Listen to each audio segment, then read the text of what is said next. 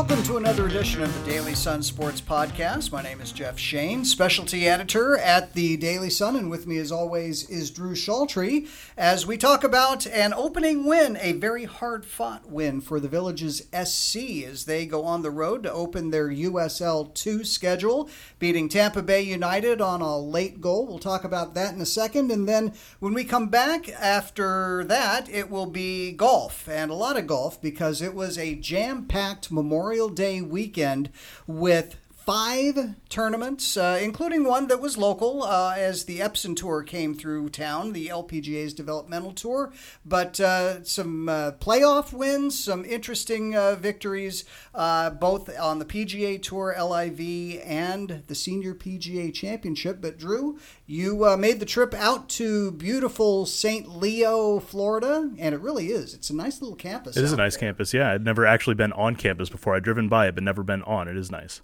And it came away with some good news for Villages SC fans with a 1-0 victory on a goal in the 89th minute. So a hard-fought win. Yeah, it was one they had to work for sure. And, you know, every time you're talking about a first match of the season, especially in USL 2, when, you know, the players are together for, 2 weeks for the most part before that first match, you never know quite what to expect. And I think the Villages SC looked really good. I think that there's some... obviously some things that they can clean up a little bit, but to go out, get the victory, to persevere through 89 really tough minutes, and especially controlling most of the game the way that they did, I think it was the right result for the way that the game was played, and they were certainly happy to come back with the 3 points. Now, you had mentioned in the preview that ran on Saturday morning that the Villages SC was the last team in the division to get a game on the schedule. So the fact that Tampa Bay United had at least one game under their belt already, was that noticeable, and was that something that TVSC had to overcome? Well, I don't know that you could necessarily tell right away, especially in the first half. The Villages SC looked like the team that had been playing together for longer. I was really surprised at how well they were able to control possession, the cleanness of the passes. The communication between the players was really on point, and so it seemed like this is a group that has developed chemistry very, very quickly, and that was something that a lot of the players said during the interviews that I had with them leading up to that first match, was that they felt like they were coming together very quickly. It helps that there are a lot of guys that were with the club last year or 2 years ago, some that were there for both, so there were some through lines, some continuation there, but a lot of new guys in that lineup as well, including the keeper, both center backs. And so there was a lot of, kind of feeling each other out, or you would expect there to be, and they looked like the team with a little bit more experience by the time they got out there, really controlled possession in the first half. I'd say a conservative estimate would be about 70% possession in that first half. So, I mean, I hesitate to go higher than that just because it seems kind of absurd for soccer, but they really did have the ball for almost the entirety of the first 45 minutes and, were able to move it up and down. A couple of good stops by Tampa Bay, a couple great saves by their keeper, Tom Miles. So I think that overall the 1-0 maybe undercuts a little bit of how good of a performance they had.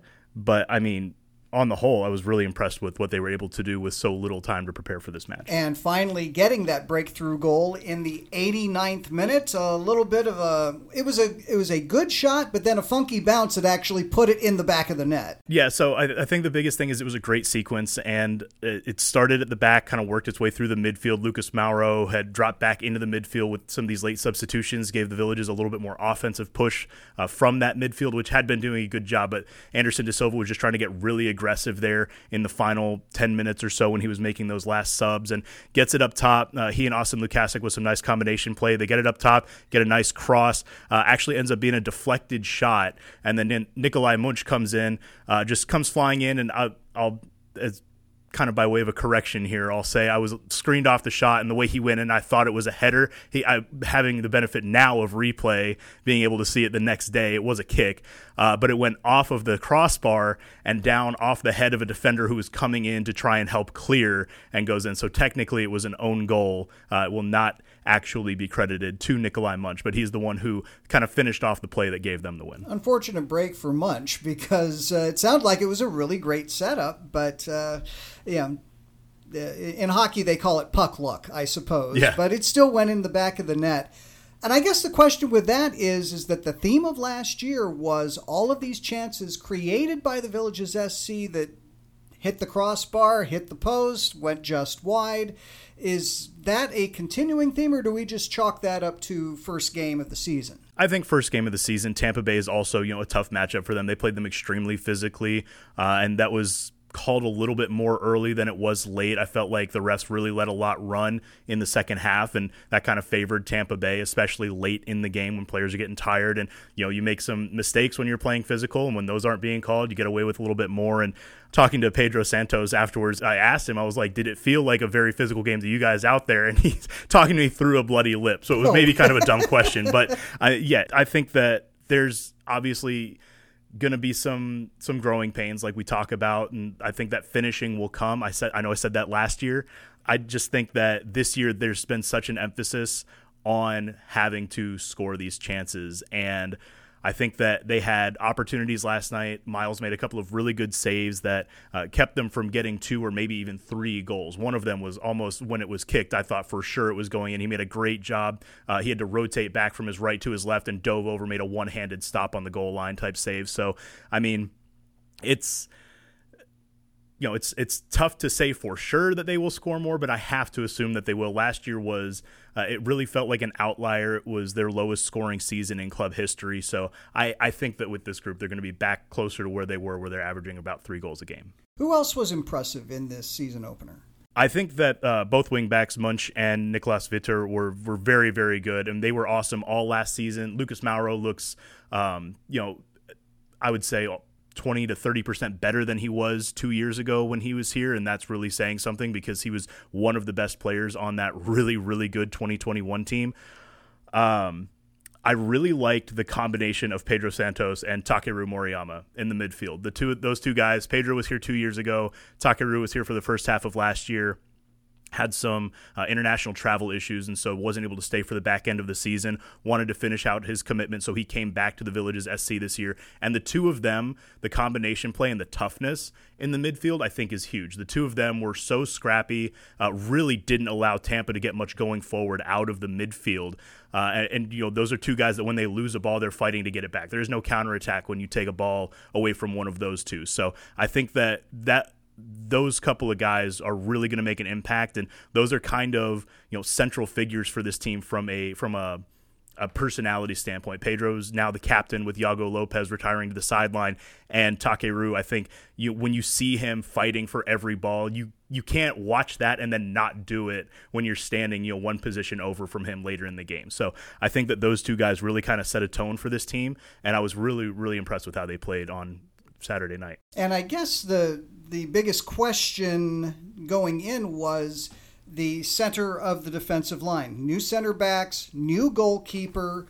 You got to have chemistry in those positions, but they wound up with a clean sheet. Yeah, and I thought those guys played really well. Leonardo Andandre and Henrique Mendez, I thought were excellent all night. Both of them were very, very solid backstops. They didn't leave a lot of work for Matias Tiepo, making his first start for the Villages SC as well. Tiepo really had one tough save to make, and I believe it was off a set piece. He kind of had to make a jump, and he did it fairly comfortably, jumped up, popped one up in the air, and then caught it. So, I thought the back line looked really good. They did a great job of feeding forward as well. So they seemed to be all-around players, and there weren't a lot of miscommunications. There wasn't a lot of chasing after guys. There wasn't a lot of having to recover for the other center back who was out of position. So I was pretty pleased, given that was the big question mark coming into the season. Pretty pleased to see that they were playing as well as they are already. So all in all, a solid performance by the Villages SC. Now, this is the first of 3 meetings against Tampa Bay United, so this could get a little more heated, I suppose, as the season goes on. Yeah, like I said, it was played pretty physically. I don't think there was a lot of love lost between those teams, especially after the game and after the result. There's going to be two more of these games at the range, and I think that every single one of them could be as tight as this one. I think it's really, really hard to beat a team 3 times. Especially a good team. So it's going to be interesting to see how that goes. Home field advantage obviously will probably help the Villages SC a little bit. I will say they've had to play on artificial turf, which historically has been sort of a downfall for them in the past. They've not done well on it historically.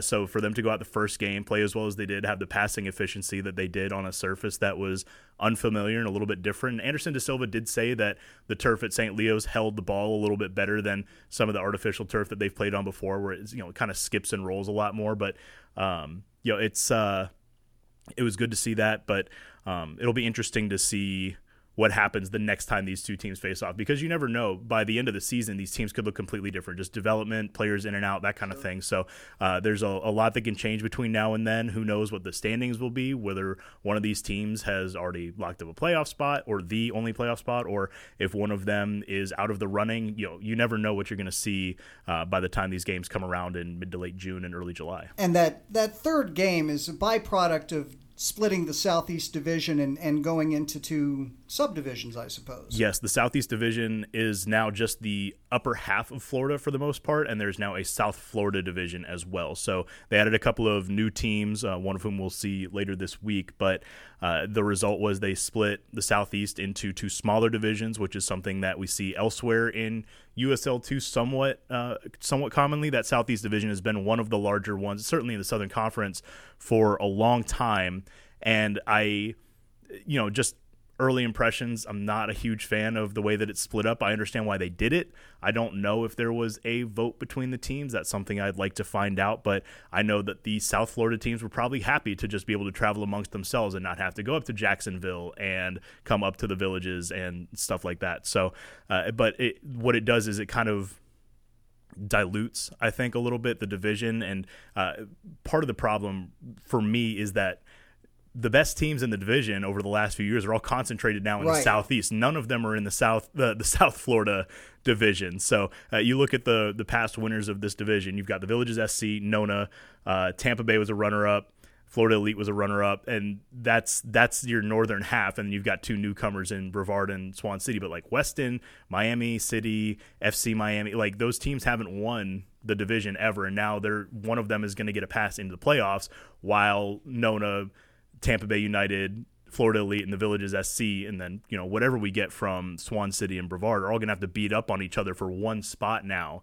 to get through to the Southern Conference playoffs, one of 6 spots. If this was the World Cup or the Gold Cup or something like that, we'd be calling it the Group of Death. Yeah, essentially it is. I mean, again, you're taking all of it's geographically split, so that's why those teams ended up in the same division with each other, but you really took almost the top and bottom half of what we've seen. If you average out the last 3 seasons, basically post-COVID, the teams that have had the most success are all the ones that are in this new Southeast Division. So no let up at all for the Villages SC, and in fact they have a very short turnaround. Drew, as you mentioned, they come back for a midweek game on Wednesday night.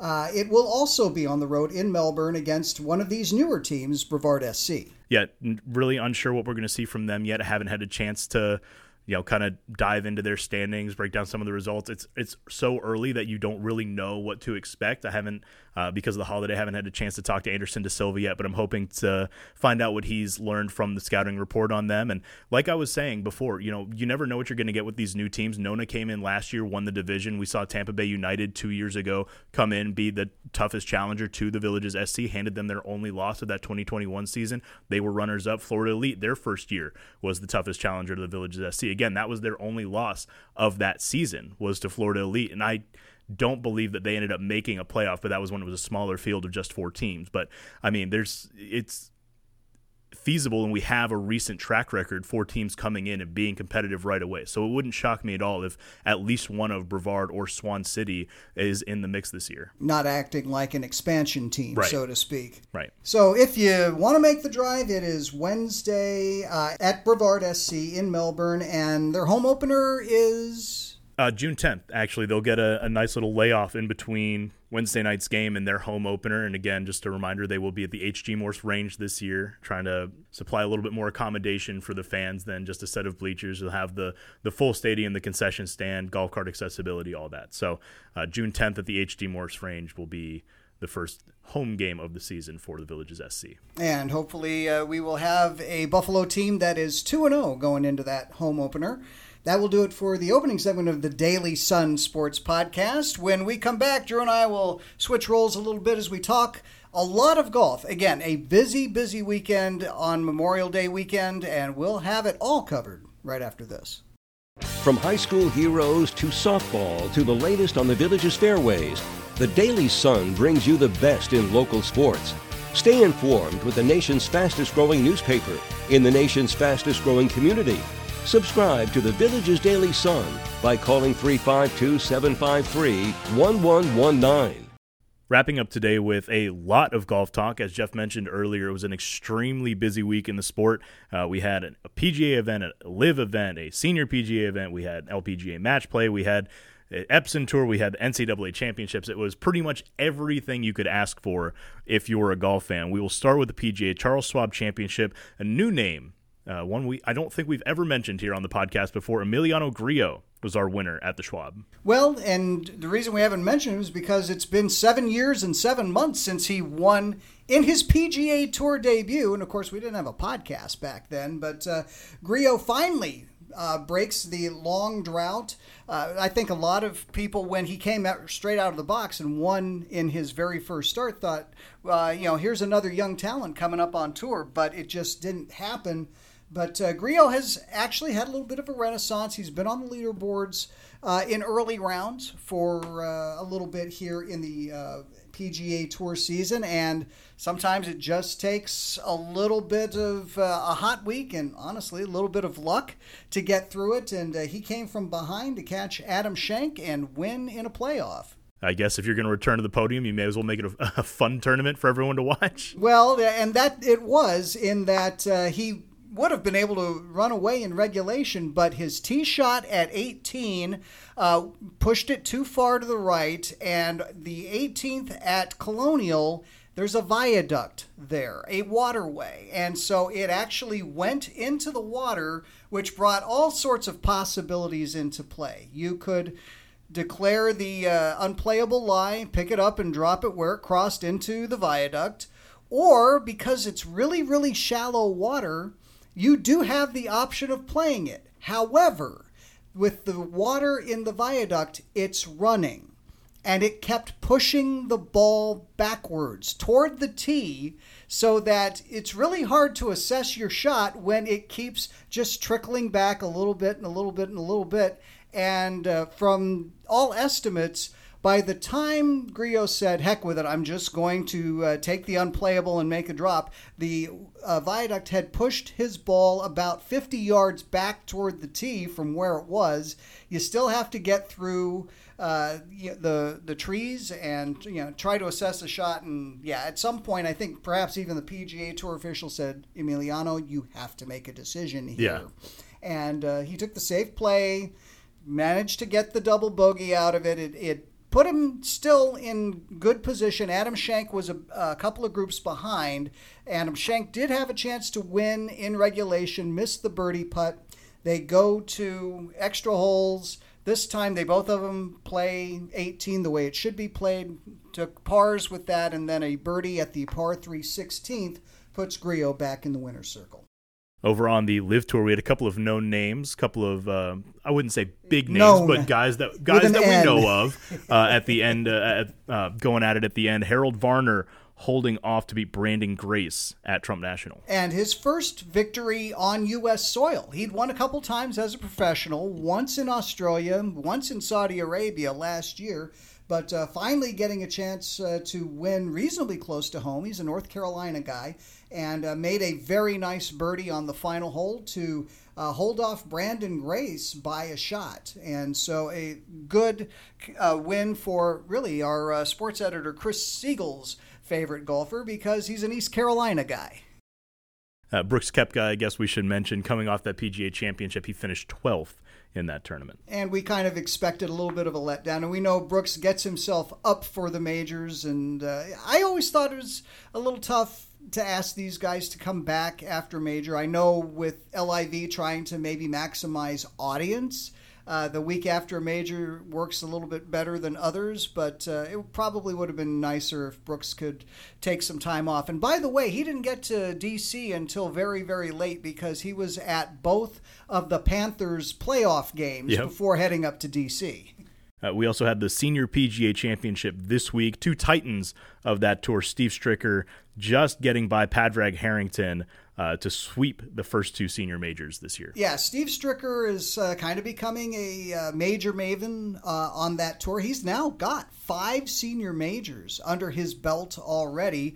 As you say, the first 2 this year, winning the Senior PGA 2 weeks after winning the Regions Tradition, made up a deficit on Harrington. Harrington kind of gave him a little bit of an opening late on Saturday and then didn't play all that consistently on Sunday, so it allowed Stricker to force a playoff, and then Harrington, with just a poor drive at the first playoff hole, Stricker was able to win it with a par. As I say, another big victory. He is the 6th man to win the first 2 senior majors in a year, although it's kind of odd. They went like 3 years very jam-packed in the late 80s, early 90s, and then they went like 20 years without having this, and now the 3rd time in the last 6 years. Bernard Longer did it in 2017, Alex Chayka did it 2 years ago, and now Steve Stricker 2 for 2 in senior majors. We also had the LPGA match play this weekend, and Jeff, why was it such a big week for international players? It's a good question. I think sometimes international players maybe play a little bit more match play. I don't know enough about Asian golf necessarily or European golf, but it was a big international event. Only one American made the quarterfinals on Saturday, and it was an all-international group of finalists, and eventually it was Thailand's Pajari Anarukarn winning her 2nd career LPGA title and beat Japan's Ayaka Furure in the final. And Anarukarn had a really strong Sunday, 8 birdies in the semifinal to defeat Lynn Grant, who, oddly enough, was making her first LPGA start of the season in the United States. She'd played a couple of the Asian events, but because of COVID restrictions, could not get into the United States to play until this event here at the match play. We also had Epson Tour Golf happening just a few minutes down the road in Mission Inn, about 20 minutes from you, depending on where you are in the villages. And 28 minutes, according to the caddy for one of the players who was participating. And there we go. For the folks who weren't able to get out there and watch it in person, what happened over at Mission Inn? South Korea's Ji-won Jeon, who was a rookie on the LPGA a couple of years ago, did not keep her card or did not keep enough status. She still has her card, but did not keep enough status to get a lot of starts on the LPGA. But this was her birthday week, and she celebrated it really well because she shot 7 under 66 in the opening round, led after the first round, fell behind Roberta Lidi of Italy after the second round, but just played a really solid round of golf for 17 of 18 holes. She had a poor chip shot that caught a downhill slope and rolled into the water, but if not for that, she would have been an absolute runaway winner. As it is, she won by 2 when all was said and done over South Florida pro Lindy Duncan. I also want to give a shout out to Agat Laine, who finished T11, but she had a couple of local fans as of last week. She played in the Pro-Am event with a couple of our local golfers, Katie Allen from the Villages High School, and then Lily Dunn and Isabella Weaver of Tavares High School as well. So nice to see her. She's still in the top 5 of the money list for the Epson Tour, I believe, just slid down into 4th from 3rd. But cool to see her do well this weekend after that. And then we also had the NCAA championships this weekend. And it's a Florida Gator who is the men's individual champion, as Fred Biondi made a little bit of NCAA history, the biggest final day comeback to win the NCAA individual title. He began yesterday 5 shots behind Ross Steelman of the Georgia Tech, and Biondi played a very solid round, stayed within himself, but needed some help and got some help when Steelman bogeyed his final 3 holes. That allowed Biondi to take a one-shot victory.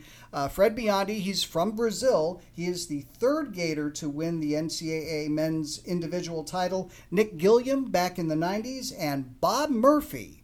For those that may remember Bob Murphy, but he was a Gator back in the 60s and won the first NCAA title for them.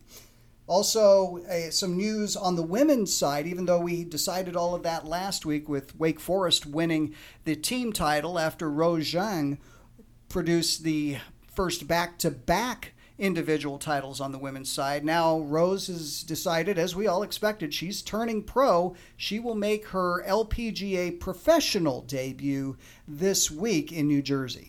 Well, why don't we just take that as our segue into that event? What do we have coming up with the Mizuno Americas Open? It's a debut event on the LPGA schedule, and they're playing at a really great venue, Liberty National in Jersey City. It's been the host to the President's Cup, a couple of FedEx Cup playoff events. Now it's on the LPGA schedule, and I think Rose will be the one that has all eyes on her. She has had, some people have even described her as the all-time women's greatest in terms of amateur golf. Now she's got to convert it to the professional side, and we're all interested to see how she will do. She hired a professional caddy that has worked with a couple of major champions in the past, Jason Gilroy, and we'll see how she does against a field that includes Lydia Ko, Ataya Titikul, Brooke Henderson, Minji Lee, and Jennifer Kupcho. Also, a little bit of news outside of the tournament. Jessica Korda, 6-time LPGA winner, Nellie's older sister, but she has announced that she's going to have to take some time away from the tour. She has a back issue that is not clearing up, so she is going to go rest it a little bit more, and we hope that she gets back on tour as soon as possible. Yeah, hopefully that's a speedy recovery. We also have the Memorial Tournament this weekend. No slight to Emiliano Grillo and Adam Schenk, but it will be good to see the best players in the world back on the course. And we will have plenty of them. 8 of the top 10 in the latest Data Golf rankings, and that's including all of the top 7, which if you're invited to Jack Nicklaus's tournament, I don't see why you wouldn't go to Muirfield Village. Right. And just a who's who. Obviously, the top 3 names are the same top 3 names that we talk about every week that they're entered. Scotty Scheffler, John Rahm, Rory McIlroy. They are the headliners, but also Patrick Cantlay. Interesting stat on Patrick Cantlay is if you take Tiger Woods out of the mix, Patrick Cantlay is now the all-time leading money winner at the Memorial Tournament. 2-time champion, has had at least 1 second place there. So he's also in the mix and kind of a favorite to win it again. But Xander Schauffele, Tyrrell Hatton, like I say, just a who's who field as they all go up and sample Muirfield Village and its amazing milkshakes. There's a little tidbit for you. If you're heading up to Columbus this weekend, make sure you swing through and get a milkshake. That'll do it, though, for our golf segment. We, I believe, covered everything. It was pretty extensive. And just in I terms can't of think of any, scope. unless you want to go into the KLM Open or something like that. I think we've given people enough niche Pedro golf for Larrazabal, just in case anybody's wondering now that we've opened the can. There you go. No slights to Pedro. We got him in there. Don't want to hear any complaints. Don't want to see anything in the inbox about it. But thank you, Jeff, for putting that together. That actually will conclude our week. A fairly short podcast this week. We're trying to get things going here in the summer, but we'll be back with another podcast next week. I want to thank Jeff again for being in here with me today. Thank you to Chris Siegel and Keith Perlman, our editors, who allow us to do this each week. And thank you to you, our listeners, for tuning in every week. We always appreciate it. If you have an extra moment, whatever platform you're listening to us on, whether it's Spotify, Google Play, Apple Podcasts, wherever you get them, if you have time to leave us a like, rating, and review, we appreciate that as well. So for myself, for Jeff Shain, for everyone here at the Daily Sun in our sports department, thank you again, and we'll see you next week out on the playing fields.